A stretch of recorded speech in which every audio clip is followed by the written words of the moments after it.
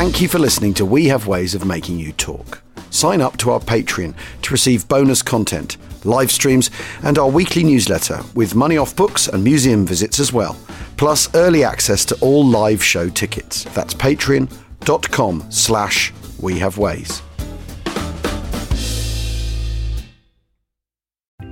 At IKEA, your dream home is a blue bag away. No matter the size of your space or budget, we've got everything you need to turn your dreams into reality. And now with new lower prices on hundreds of our most popular products, bringing the dream home is even easier.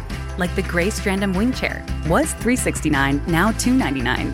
And the IKEA Plus 365 9-piece cookware set was $129.99, now $89.99. And hundreds more. Shop new lower prices at IKEA-USA.com today. Hey, welcome to IKEA, where even this desk is circular. Huh. How so? Looks pretty rectangular to me. It's because we're always looking to repair, reuse, and relove our products, like buying back your IKEA items for store credit. Or shop our as-is section for great deals. You can even order free spare parts. Get on the circular path for a more sustainable future. Still a rectangle. Get started at IKEA-USA.com/circular. Visit IKEA-USA.com/circular for as-is information and buyback and resale terms and conditions. Spare parts not available for all products.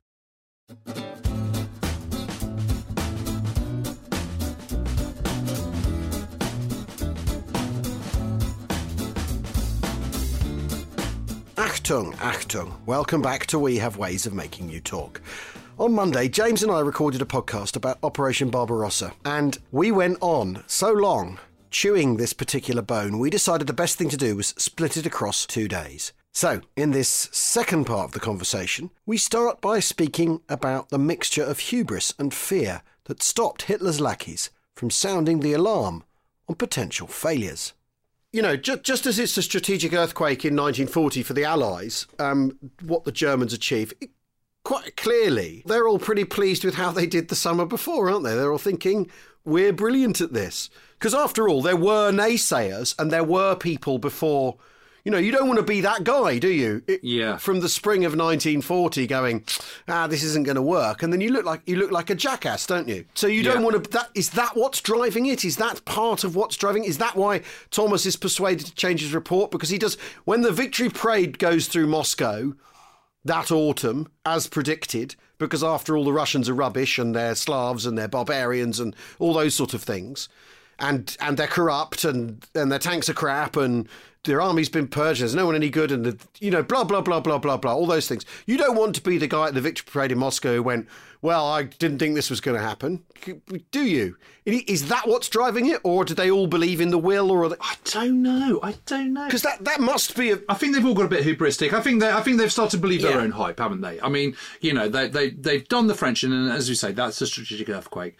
You'd expect them to beat the Yugoslavians, you'd expect them to beat the Greeks, and all sorts of cock-ups ensure that Crete doesn't go in favour of the British either. But that doesn't, but winning in Yugoslavia and winning in Greece and all the rest of it, that doesn't sort of say genius military machine. That just says we've got more and we're better. It's not quite the same thing, and you'd expect them to. So it's a kind of, sort of quite a poor indicator. But I think they're all starting to believe their own hype and everything. But the consequence there are warnings because they've all underestimated the RAF in the Battle of Britain. They haven't really thought that one through. They've underestimated the intelligence. They've underestimated Britain's capacity for producing aircraft. They've underestimated the air defence system, etc., etc., etc. So there is form on hubristically going for something, overconfident, and then being caught short. And the warnings from that don't seem to apply to Barbarossa. And one of the reasons, I think, is also because I don't think there's much joined-up thinking between the armed services. But another one is just because Hitler's already decided it's a fait accompli. He's been thinking about this since August 1940. So it's kind of gathered a momentum whereby. What's the alternative? I mean, it's very interesting when you read memoirs of Field Marshal Balke. Balke's he's the 1st Infantry Regiment commander in 1940. It's his men who cross the River Meuse at Sedan. And by the end of the war, he's a field marshal, and he's a brilliant panzer commander. And he is not in the first wave at Barbarossa, and very disappointed. And he's actually attached to, I think, to von Schell's motor pool. So he spends an awful lot of time going to the front, and in the build-up to, and he's a intelligent guy, thoughtful guy, and he analyses the chances in the Soviet Union and what he thinks the alternatives are. And basically he concludes that it is right to go into the Soviet Union because the alternative is to sue for peace. And, you know, that's not going to happen because you've still got an aggressive Britain and America waiting in the sides, and, you know, you've got the Soviet Union and the same old problems that Germany always has of being penned in the middle of Europe. They're now in this situation where suing for peace is just not an option because of the threat of the westward spread of communism, because of, you know, everything. So he says, I think it's the right decision to go in, but we need to be really, you know, have our eyes wide open and all this kind of stuff. And I think at the highest level, there is a kind of sort of, what else can we do? And we're going to win. It's the thing that's on the end of all of the sort of discussions, isn't it? Anyway, we're going to win. You know, there's that fascinating thing that Paulus runs the war game at the end of 1940, looking at how you attack the Soviet Union, and it doesn't go very well. The war game, they get, you know, the sort of rough plan gets stuck. But Paulus goes, well, we're going to win anyway. Doesn't really matter because we've got the will to do this. We're tougher than them, and all that sort of stuff. And I think that's what's going on. And he's you know, and I think that's really interesting to find him in the story of the Second World War, long before he becomes Paulus of Stalingrad. Yeah. Yeah, well, he's at the Exactly. OKW, isn't he? And he's... I mean, Paulus is a guy who gets sent to North Africa to tell Rommel to wind his neck. Yeah. Yeah. So he's completely trusted. So he's, you know, he's obviously someone who Hitler has great confidence in. So this idea that later on that, how much of a Nazi was Paulus? Well, I don't know. You tell me. Look at the other stuff he got up to. But I think that you do have this. It's really, really interesting that, like you say, Hitler's decided it's going to be a fait accompli. So everyone's kind of like, not only has he decided on this, but we're going to win. We're going to win. You know, Halder getting into an argument with Hitler about whether to go to Moscow or not, and in the end thinking, it doesn't matter. We're going to win. It'll all come out in the wash. Doesn't really matter who makes what decision because we're going to do this, and the Russians will collapse. Yeah, so we should explain that basically they attack on Barbarossa on these three fronts: there's a southern front, central front, and northern front, and the as per 1914 going into France, the main driving force of the victories in France are the panzer divisions. You know, these 16 motorised divisions out of 135 in the case of May 1940, of which 10 are in Army Group A, which is the one that's going south through the Ardennes and doing the encirclement behind the backs of the Allies. And it's exactly the same principle with Barbarossa, that you have these three panzer groups, 1, 2, and 3, which have the bulk of the armour. I think there's 17 panzer divisions by Barbarossa, so it's not a lot, you know, and they're expected to do all the yards. And so it's all seems to be going okay. They've sort of, you know, they've taken sort of Minsk and they've sort of swarmed in, and they've taken Smolensk, which is a sort of important Russian city, which is about, you know, 250 miles from Moscow, due kind of west of Moscow, by the 15th of July, and it's all looking fine. But at this point, on the 17th of July, Hitler changes and issues War Directive number 33, which is this actually, I don't want you to go into Moscow anymore. I want one panzer group to go, you know, a couple of panzer groups, 2 and 3, to go and support, 2 and 1 rather, to go and support a drive into Ukraine, the breadbasket, you know, with all these resources and all the rest of it. And I want another one to go up towards Leningrad, and you know, Leningrad's going to be taken, and we're going to take Ukraine, and then we'll deal with Moscow later.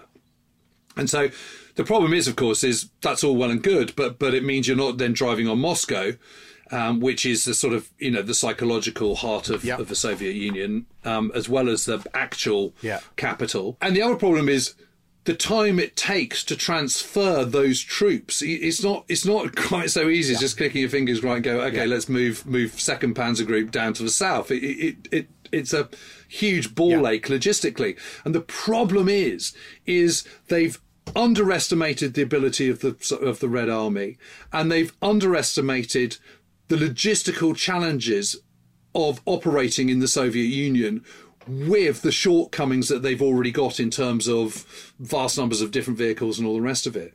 And I suppose to go back to the original point about logistics in the Second World War is that if you don't take enough care of your logistics and your support networks, you're going to come a cropper. I mean, because it will come back and hit you in the face. And that is exactly what happens. But it happens much quicker. The maps of the Soviet, the campaign in the East would suggest, you've still got these sort of huge encirclements going on with the encirclement of Kiev and stuff in middle of September 1941. And it still looks like it's one-way traffic. But it absolutely isn't one-way traffic, because by this point, the Germans are kind of, as it's been repeated in many phrases, winning themselves to death. And I've got to say, I find the whole thesis of David Stahl incredibly convincing. I mean, just, and if you look in the back, this is all based on primary research. So he's just spent an absolute ton of time down at the military archives in Freiburg in the Black Forest, in the Schwarzwald, and looking at after-action reports and looking at meetings and minutes and all the rest of it. It's all original first-hand documents. It's not hearsay. It's not being wise after the event. He's looking at it in real time, and that's what makes it so brilliant. I mean, the stuff about Halder deceiving Hitler about the thrust to Moscow is really, really fascinating. The army obviously think what we need to do is we got to go to Moscow. That's how you win this, because they're thinking that that's your military political blow is to just take out the capital. Right? Hitler disagrees, and Paulus, after the war, writes, in the army headquarters plan, the capture of Moscow was regarded as the principal objective.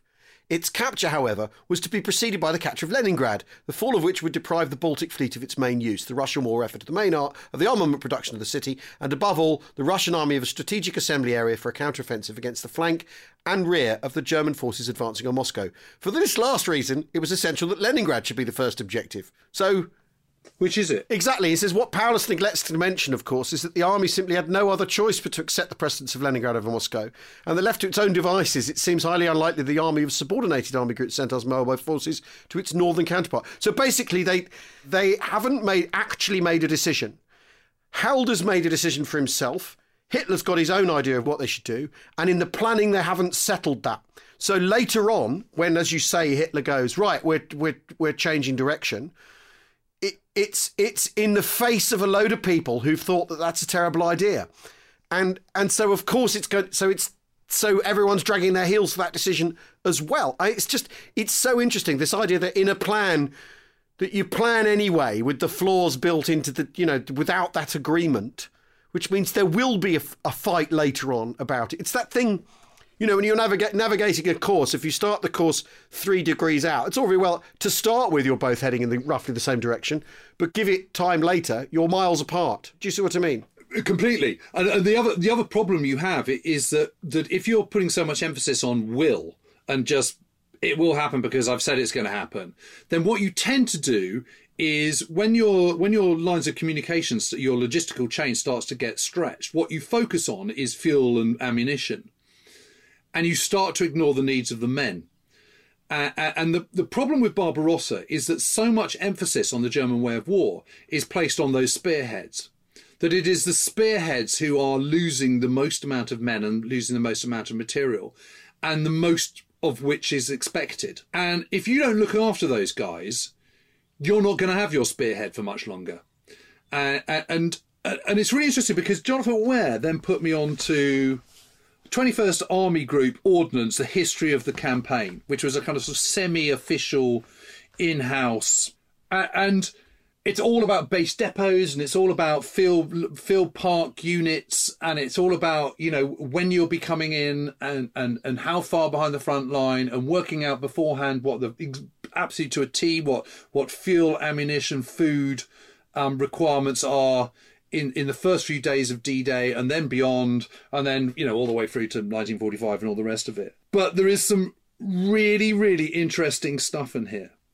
And there is a section, and this is still in the kind of Normandy bit, and it says, "It should not be thought that in these days of furious battle, all the excitement and urgency centred alone on warlike stores. On the contrary, ! When the tide of war sways to and fro, much depends on morale." All things being equal, the side with the best morale wins. Morale has often decided victory in battle. It is that intangible something which every commander seeks, whose value no commander will decry. And ordnance has a big part to play in the making of it. Yeah. So this is really, really good. I love this bit. If the soldier has not got a greatcoat to protect him from the cold, or a toothbrush to clean his teeth, if his boots want replacing, if he needs a change of underclothes or socks, if he has not the soap with which to wash himself, lacking these things, a soldier's morale suffers, however good is the supply of ammunition and warlike stores. That's why, from the very beginning of the campaign, the urgent supply of non-fighting and to some extent superficially non-essential stores was considered every bit as important as the flow of gun barrels, signal spares and motor transport.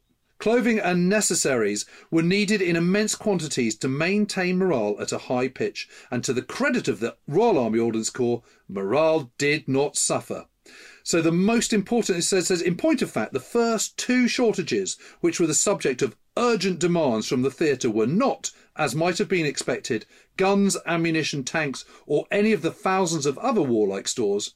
They were for cotton, drawers, and toothbrushes. Blimey. And you know, I was reading that, and you can't help thinking, you know, that whole thing, you know, if you can...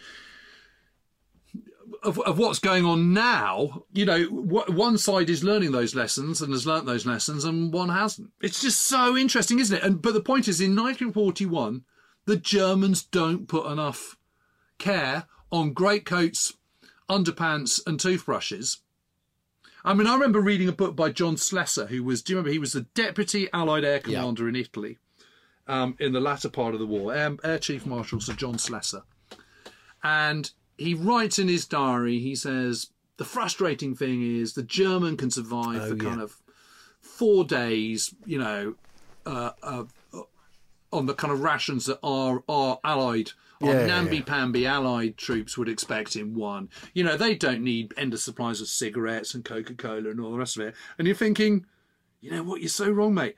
They absolutely do. They're just not getting it because they're in a totalitarian regime where they don't have any choice in the matter. But... you know, and also try supplying your men the way the Germans do and see how well you do. You know, I mean, you look at right. There are wobbles in morale in the Normandy campaign, and you know they know this because they're looking at the letters. The censors are looking at the letters. They, you know, and officers are reporting on how the men are doing. And when they need it, suddenly there's beer in the rear areas and showers and naffy vans and right, exactly. Well, everything we've talked about with regards to planning of Barbarossa and then its execution is people who aren't being realistic about stuff and who are, like you say, talking about the will. If you're worried about the will, you're not going to supply toothbrushes. And when people say, "Oh, they didn't have the winter kit," well, no, because they thought they were going to win. And all of this comes down to we're going to win anyway. We're going to win anyway. Whatever we do, we're going to win anyway. Yeah. Is the tag to all of this. And it's almost like there's a whole, don't you worry your pretty little head about that thing going on. You know, that sort of patronising, we're going to win anyway. We haven't aired this yet, but you talked about medicine the other day, which is fascinating. And, you know, and all you have to do is compare the gangrene rates between the German army and the British army. Yeah, that was amazing. So 30% in German troops compared to, I think, 1.5. Well, yes, because that you know, the Windy Gale book I've got, the account of the 6th Airborne in Normandy. He puts in the back of the book. There's an appendix which is injury stats. And gas gangrene, you know, it's 1.5% or something. He puts that in, which is, I think, a really interesting thing to put in. You know, and that book's from 1946, so he's saying, here's how we dealt with our wounded. Here's what actually happened to our guys, which is obviously mattered to him enormously in a way that all the stuff we're talking about, shut up about the fact this isn't economically possible, shows you do not care about your soldiers. We just need to take a quick break. We'll see you in a tick. As a plant-based cheese company, Daiya has never talked about beef in an ad before because someone somewhere once had a beef with saying beef and plant-based together. So putting a slice of Daiya cheese on a beef burger, not okay. Well, our delicious melty cheese has a beef with your beef about beef because any step towards plant-forward eating is a step in the right direction. Daya, 100% plant-based, even if you're not. Now made with Daya Oat Cream Blend. Are you looking for a view of the world that's a bit different? Hi, I'm Jason Palmer, a host of The Weekend Intelligence, a podcast from The Economist. Join us to hear the stories that matter most to our correspondents and editors.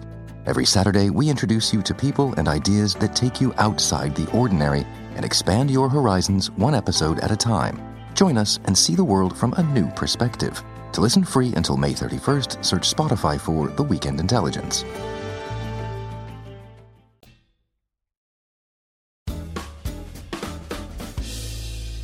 Welcome back to We Have Ways of Making You Talk. As we know with Barbarossa, the first cool winds are starting to kind of sort of drift over the battlefront in the kind of fourth week of August. And Halder starts making some comments, starts sort of putting the feelers out. Oh, we might need some kind of winter kit, mightn't we? And you know, by the kind of first week of September, it started to rain a bit and it started to get really cold at night. You know, and it's been so piping hot in July and early part of August in the Soviet Union, and suddenly it isn't, and no one's done the work. You know, it's just no one's done the preparations. Which brings me to one of the great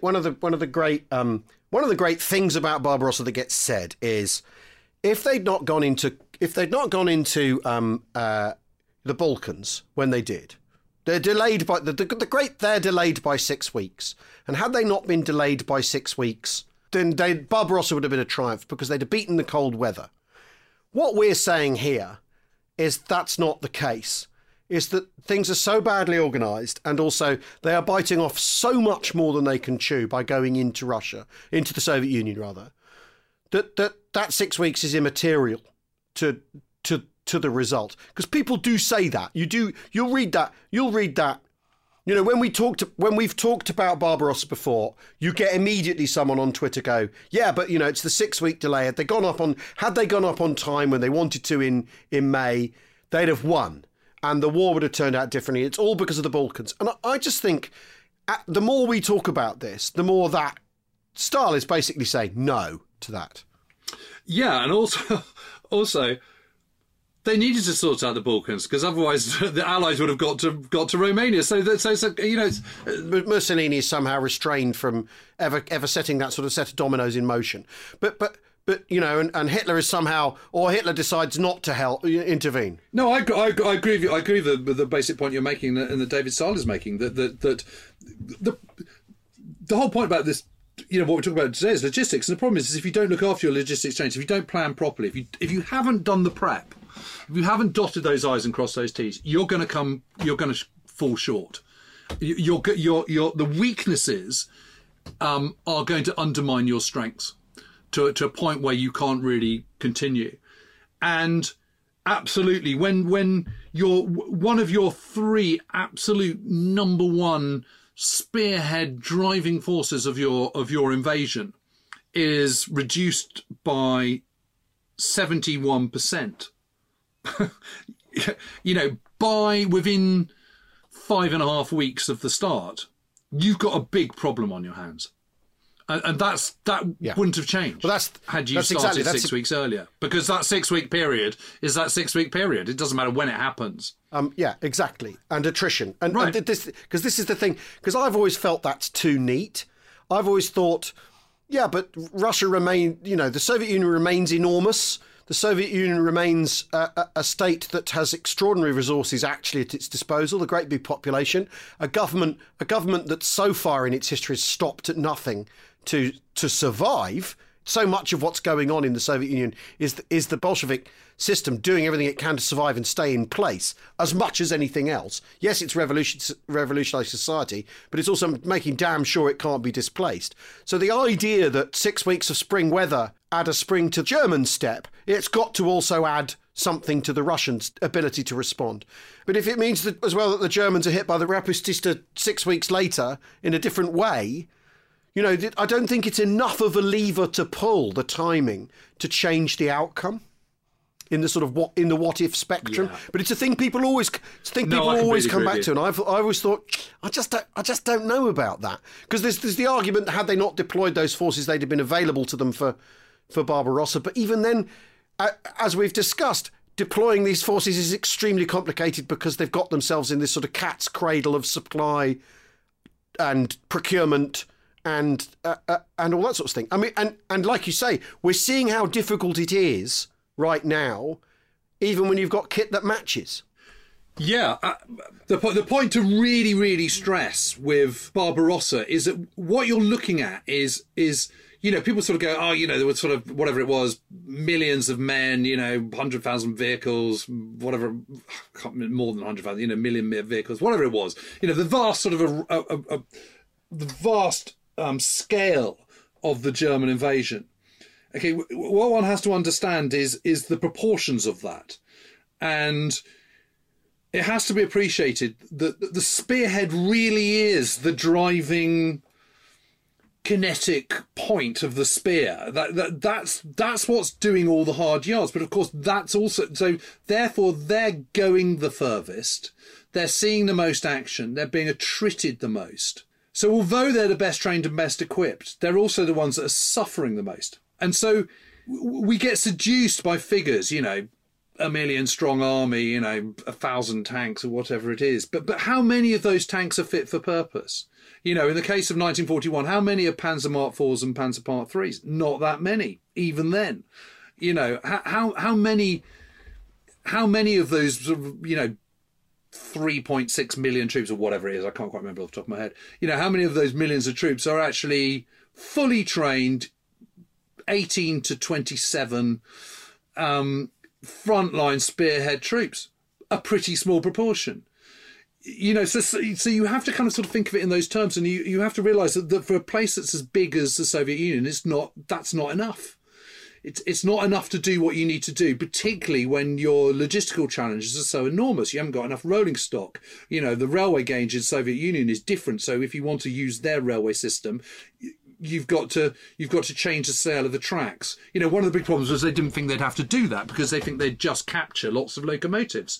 Well, that didn't happen because as the Soviet Union, as the Red Army retreated, they blew them all up. So they destroyed everything. So that's a pre-war assumption that hasn't been fulfilled. So, okay, so that's a problem, isn't it? So these logistical challenges just start to mount and mount and mount. And then as you do get into the autumn, it starts getting cold and you haven't looked after your men enough. And you're not looking after your men enough even in the height of summer. You're not even by the 29th of July because these guys are exhausted. They need rotating out, but you can't rotate them out because there aren't enough. So you're losing 60%, but you're being replaced with 10%. So your net loss is 50%. And that's not enough to do what you want, because the more you battle forward, the harder the whole process becomes because your logistic lines of communication are longer. So it's not only that you're physically weakened and reduced in your capacity, you're also reduced in capacity because your logistic chain is being challenged harder. You see, it's interesting this though, Jim, because whenever we talk about Northwest Europe, and what happens is we talk about logistics all the time. It's the principal consideration for basically your broad front versus your narrow thrust, and these are decisions born of logistic situations as well. And that quite clearly that's the thing everyone's talking about, and that's dominating planning. Yet here we're talking about a plan where they haven't let it dominate the planning, and it's bitten them thoroughly on the arse. I mean, and yet this isn't how discussion of Barbarossa tends to go. It tends to be the great encirclements. It tends to be because it is on the face of it a staggering blitzkrieg achievement. They capture all these millions of Soviet soldiers. The Soviets fold, to start with, and don't seem to offer enough friction. So it's quite interesting. But only in those very, very first weeks. That's the interesting thing. I mean, what you see, those battles with Army Group Centre, I mean, it's Battle of Smolensk goes on till something like the 8th of September, something like that. Yeah. And that includes major Soviet counterattacks. They don't achieve what they want to achieve, but they're constantly grinding down the Germans and their ability. Yeah. And as we said, it is the Germans on the front line that are facing the hardest tasks. And they may be the best troops, but they're also the troops that are getting hammered the most because they're in the front line all the time. Yeah. And we've underestimated that. And it's all very well going man for man, German troops were better. But what do you mean by that? I mean, if you're talking about man for man, talk about it in the whole. Talk about support troops, talk about backup troops, talk about troops at medicine. General Staff level, talk about medicine. Man for man, clearly the German army is not better than Allied troops, for example, because they don't have that support network. Yeah. They might have had some dazzling victories at the beginning of the war, but then they're on the back foot, so they can't be, can they? Yeah. And they've got so many shortcomings and all these other factors. It's not, I suppose what we're trying to say really is that when one is looking at battle, when one's looking at war, it's not just about who's got the best machine gun and who's the most dogged in their attacks and their ability to kind of, get themselves into kind of interesting battle groups. That's not what you should be judging people on and judging the capabilities of armies on. You should be judging them really about their supply system and about how they manage themselves and how they organise their war. And obviously in the Blitzkrieg, the organisation of the German army is absolutely superb. It's incredibly good. It's but by the time it gets to Barbarossa, a massive sea change has happened. And that's because of the hubris of Hitler, because they've actually got themselves into a corner that they can't really get out of. The only solution is soon for peace, which is totally unconscionable. So that's not going to happen. Yeah. So you've got to make a fist of it. And the fist of it is to just ignore the shortcomings. Yeah. Believe in your own hype, believe in will, and somehow hope that you're kind of, because you're up against Untermenschen, that's going to kind of cut it. And it just doesn't. And this is, as a salutary warning from the kind of annals of history, underestimating your enemy and not doing enough prep and not having decent logistics should be a warning for everybody who wants to go and invade a country and thinks they can roll them over. Yeah. Well, as he puts it, the early planning stages of Barbarossa reveal a muddled process where information was produced to match major decisions already taken, rather than information being gathered on which to base major decisions. Such intellectual bankruptcy speaks strongly of the decline in excellence within the German General Staff and the ease with which events were allowed to overshadow judgment and reason. Yep, and I would say that applies to the invasion of Ukraine as well. Yeah. Perfectly, in fact. Yeah. I mean, regardless of what happens in the days and weeks to come. Paradigmatic, yeah. Anyway, we've talked for a long time. We will see you all soon. Thanks very much for listening. Bye for now. Cheerio.